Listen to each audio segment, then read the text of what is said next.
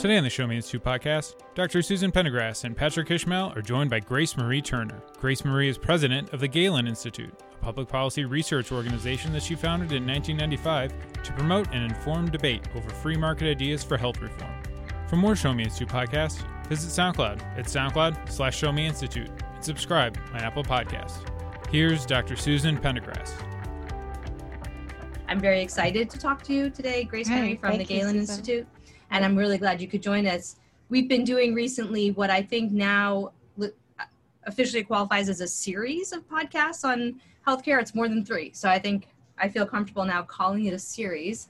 And I think a lot of the reason Patrick can speak to it more than I can. This is his area of expertise, but it was sort of prompted by the fact that Missourians voted to expand Medicaid in early August, and that seems to appeal to folks as the way to improve healthcare coverage and healthcare delivery. And so we, of course, have been talking about lots of other ways that we could actually improve the health of Missourians beyond expanding a government program that, quite frankly, we can't afford on the Missouri state budget. So I'm so excited to talk to you to learn about your ideas. I just want to say up front, as a consumer of healthcare, when I go to a doctor, or God forbid, an emergency room, I assume that the costs are imaginary, like lottery money type stuff, because it doesn't make any sense what I'm paying. Well, I don't know what the doctor's, I go in there not knowing any of that. So what I like about what you talk about is sort of pulling the lid back on that a little bit and making it more of a doctor-patient transaction. So, but Patrick, please jump in. You know so much more about this than I do. Well, thanks for coming on, Grace Marie. Now, you have been talking about healthcare for a long time, and you have a new healthcare choices proposal that puts forward some ideas of how best to meet the needs of folks who need healthcare but may have trouble finding that healthcare. Can you talk a little bit about what's included in that proposal? Well, the Healthcare Choices Plan actually is a product of a large conversation among those who believe in markets and doctor-patient control over healthcare resources to come up with a different way of getting coverage for everybody, making coverage affordable, and particularly doing a better job than Obamacare has done of taking care of the most vulnerable. So this is a product. The first version of the Healthcare Choices Plan had 100 conservative and free market organizations signing on. We hope to meet and exceed that for a version, we're calling it version 2.5 of the Healthcare Choices Plan, that both incorporates a lot of responses that we've seen to the COVID pandemic, but also moves forward with a really robust answer to the Medicare for All and public option for all proposals that we see coming from the left. And no, we've talked to Stuart Butler from the Brookings Institution. He's been talking about Medicare Advantage for all. So how would you say that this plan differs from his approach to expanding coverage to more people? Well, Medicare Advantage actually is a private program that offers Medicare recipients an option to continue to have the kind of private plan that they had when they had their employer-based health insurance, for example. But it's still run from Washington, and it's still very highly regulated by federal rules. And in this country with 330 million Americans that's so diverse, such different resources, such different needs, we believe that states, which have for decades been the primary regulator of the private health insurance market, should really have more power and control over how to give people more choices of private coverage. So I think the goal that Stuart Butler is articulating about giving consumers choices of private plans is something we share, but we believe that the states are much better able to deliver that and have a proven track record rather than the mountains of federal rules and regulations that you get with Medicare. The former head of the Mayo Clinic one time did a survey, had his staff do a survey of how many pages of regulations the Mayo Clinic had to comply with for Medicare patients. They stopped at 100,000 pages, and that was 20 years ago. So we think that the states are much better able to respond to people's needs recognize their resources, and be able to change more quickly than the federal government can. So the healthcare choices proposal, and correct me if I'm wrong about any of this, but it would repeal the exchanges and the Medicaid expansion. It would replace it with a block grant that would be managed by the state. Is that correct so far? Sort of, instead of repealing the exchanges, states may still decide that they want an exchange, but it repeals the entitlement to unlimited taxpayer funding for health insurance premiums, to the point that the higher the premium is, the bigger the subsidy. And that money goes to insurance companies. And individuals only have the option of choices that were approved by Washington and the ACA. And basically you're saying either you take this Rolls-Royce package of health insurance benefits, or you go without coverage. And increasingly that's what we're saying. If people are not entitled to these big subsidies, they can't afford it. We have people telling us that their health insurance premiums would cost more than their mortgage.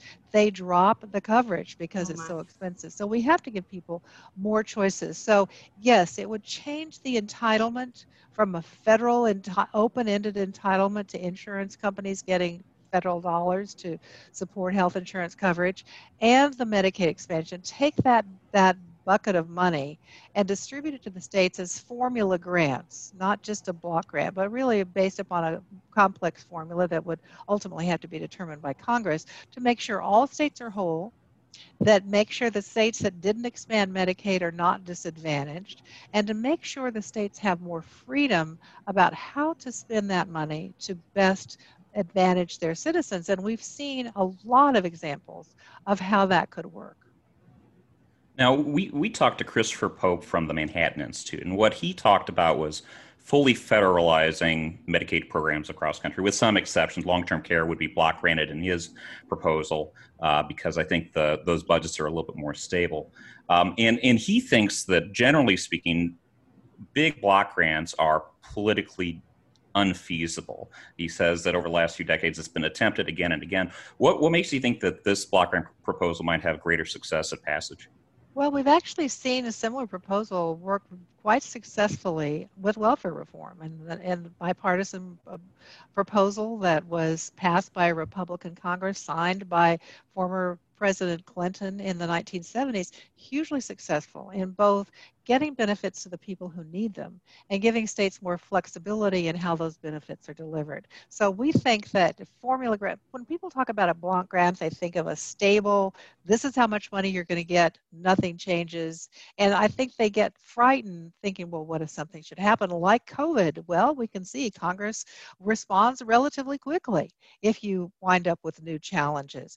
But a formula grant would recognize the differences among the states, give states more flexibility, and frankly, we're absolutely convinced, because we've seen states doing it already, that states would be able to take that money and do a better job of giving people options. When Chris Pope talks about Medicaid reform, he's talking really about the whole program. We're just talking about the particular part of Medicaid that is the expansion population, the healthy, able-bodied adults, 40% of whom have options for other coverage that is not federally funded, and not putting so much pressure on the Medicaid program that was designed for pregnant women, for children, for disabled people, for people that are really the poorest and the sickest of our citizens. And when you add millions more people to the program, no new providers, no new physicians, no new hospitals, you put stresses on the program, and you make it more difficult for the most vulnerable people to actually get the care they need. So we are talking about taking that expansion population away, giving the states those resources to cover those populations, but do it in a way that gives them the option, particularly of private coverage. And one of the things our plan would also do is tell people that if you're on Medicaid in any of these categories and you would like to take that benefit as a kind of voucher or stipend and purchase a private plan, you can do that. It's sort of like the plan that Stuart Butler is talking about, Medicare Advantage, Medicaid Medicare Advantage, I can still, after all these years, get mixed up, Medicare Advantage, where you give people the option of a private plan. So a lot of overlaps in these proposals, but Chris is talking about the need for overall Medicaid reform, the whole program. Absolutely true. In our program, we just talk about taking the pressures off of these millions of people that are on Medicaid who very likely would do better if they had the option of private coverage, and then the Medicaid program could be more focused on serving those at really its core constituency. Can I ask a question about the formula? Sure. Because one thing that Chris Pope said is that the way it works with the current Medicaid reimbursement program is that wealthier states get more money, because wealthier states can afford to offer more optional services like chiropractor care and things like that. And then as a result, they get more matching funds. So more money goes to wealthier states. Would you design the formulas to account for that so that money was better focused on where it was most needed? Or how would you do that? Absolutely. And really, it's not up to the policy community to get into the hardwiring of the formula. Okay. When we have been working with members of Congress, it's really a political decision, and they have to do, we advise them, but ultimately the goal is to make sure that the poorer states that, as you say, Susan, can't afford to put as much money on the table to draw down those federal dollars, that they're not disadvantaged simply because their economies are not as strong. So that Medicaid becomes a fairer program among the states to be able to do a good job of taking a better job than it does of taking care of the most vulnerable. Yeah, I worry sometimes about policymakers making formulas, but yeah, it's not a good idea. We can advise them, but we can advise them. It's we talk political about decisions. Block grants in education a lot, which I think is a great idea at the state level, and instead we sort of get into this formula thing. I was just curious to see like how you envision that sort of working itself out. Yeah, there's no magic wand. That's just really, that's a lot of getting into the hardwiring, and that's really something that the politicians are much better at than policy people, but we can give them the goals and the right direction and consult with them. That's great. So I'd like to come back real briefly to Medicare Advantage for All, because it doesn't necessarily preclude the proposal that you have here, but I think it is certainly something that's being discussed more and more. Is that a proposal that you support, Medicare Advantage for All? I think that it's another step to the federal government basically controlling even more dollars in healthcare, and I just think that it's another way of taking not just a step, but a pretty big leap toward single payer health care. When you have Washington making all of those decisions, it not only shuts out the states, but it shuts out doctors and patients because it's so difficult for them to influence the decisions that are made in Washington that they have to live under. If you have the states, people get it. We've done polling on this.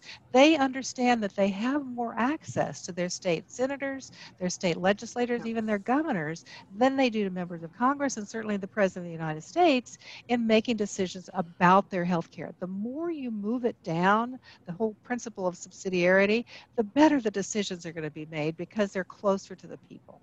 And Medicare Advantage is just moving more power and money to Washington. And your proposal, I think, has an eye towards savings. Could you talk a little bit about the savings that you expect from adopting a proposal like this? Well, actually, we had the earlier version, which is based upon the same model, was modeled by the Center of Health and Economy, which uses a modeling program that's very similar to that of the Congressional Budget Office, and it found that our plan would reduce premiums by 1/3, that coverage would remain at least equal, and we believe in a dynamic world that when premiums go down, more people actually wind up getting covered, and it winds up saving money for the federal government. So when you devolve power to the states who actually know what they're doing in regulating the health insurance markets more than the federal government does, you can spread those dollars further. What Obamacare did was take everybody in the individual market and put them into the same pool. So you had the sickest people and the healthiest people all basically paying the same premium. Well, after a while, The healthy people say, that's too much. My premiums are so high, my deductible is so high that I basically can't use the coverage. And I wind up having so they drop out. You've lost about 3 million people in the individual health insurance market because they've dropped out because premiums are so high. Our plan would say we need to have specific money set aside for people who are the sickest people so that states can create different and better programs for them in order to be able to do a better job of caring for the most vulnerable. And what they've been able to do is lower premiums so that healthy people stay in the market and do a better job of taking care of the most vulnerable. Obviously, as a state-based think tank, we are all in support of more state-based solutions, state-based power. But your proposal is, at least in its first stage, really a federal reform proposal, correct? Well, it's taking the money that otherwise would have been spent on Obamacare. Right, but there's nothing that there's nothing states can do right now to institute a lot of the reforms that are in the proposal, correct? Well, actually, there are some. We talk a lot about the Section 1332 provisions in the ACA that give states the option of taking some of this money and repurposing it to, as I say, do a better job of creating high-risk pools, invisible high-risk pools, some sort of risk mitigation programs, and they're able to lower premiums. So there are some things already in the ACA that would devolve power to the states, and we absolutely support that. But we want to take that on the road and give states a lot more power and control. But in those cases, you're talking about states requesting a waiver first, right? The federal government has to grant.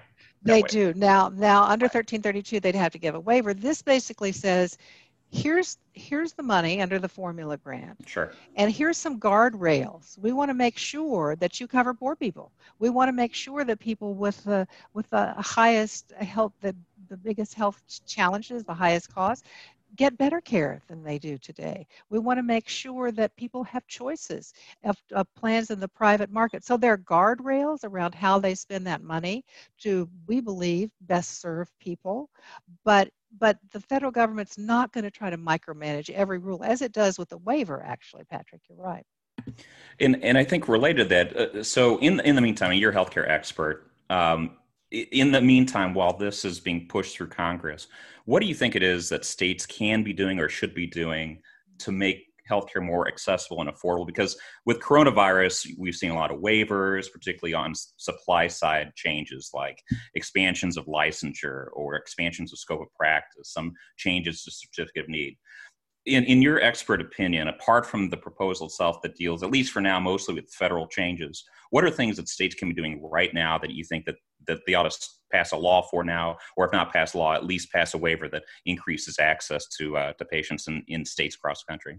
Well, I absolutely would start with your list, and all of those are actually in our Healthcare Choices plan, that we want people, we can see the disadvantage in the market with certificate of need of really driving out competition when you need competition to give people more choices, encourage innovation, and make sure that people have the option to get more affordable coverage.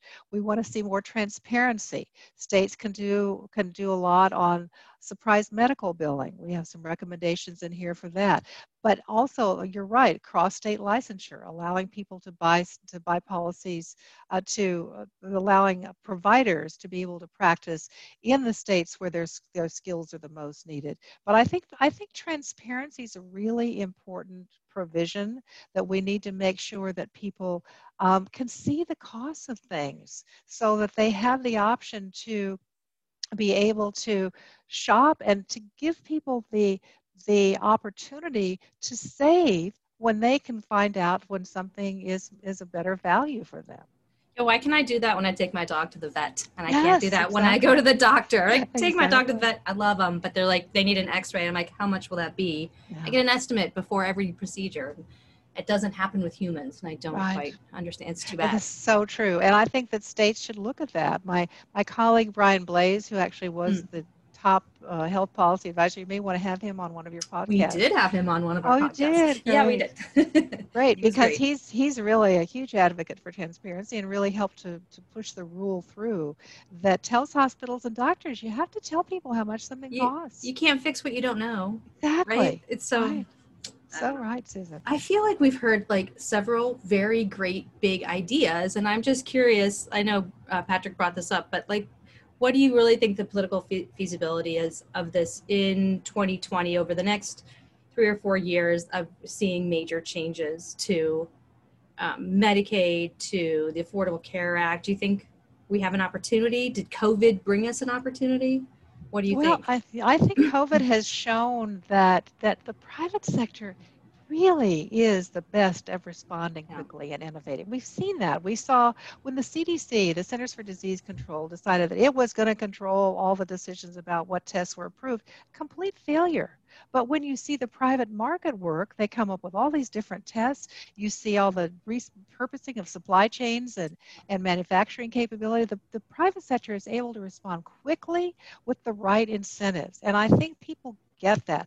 They know that the federal government is never going to innovate. And if what the thing we need most in the health sector is more innovation to get to a more efficient system, to get to one that's more affordable, that gives people more choices. Patrick mentioned telemedicine. Obviously, that's a huge opportunity for people to get care without exposing themselves to the risk of going into a doctor's office or hospital. So there's so many things out there that we can build on to give people more choices and more control. So I think that's a really important platform. People see that, but this election is going to be very decisive about which way we go. I don't think that I've ever seen a time when there are such completely divergent paths about whether or not we want a great deal more government control in our health sector. The public option, people think that's something benign and neutral. Oh, let's just give people a government health insurance plan. It will kill the competition. You can't compete when the federal government is dumping an unlimited number of dollars into a health plan, telling people they can get the plan for free with no deductible. Of course they're going to get all the business. Private insurance will collapse. So that's what the Democrats are offering. Fixing the AC is basically another step toward that.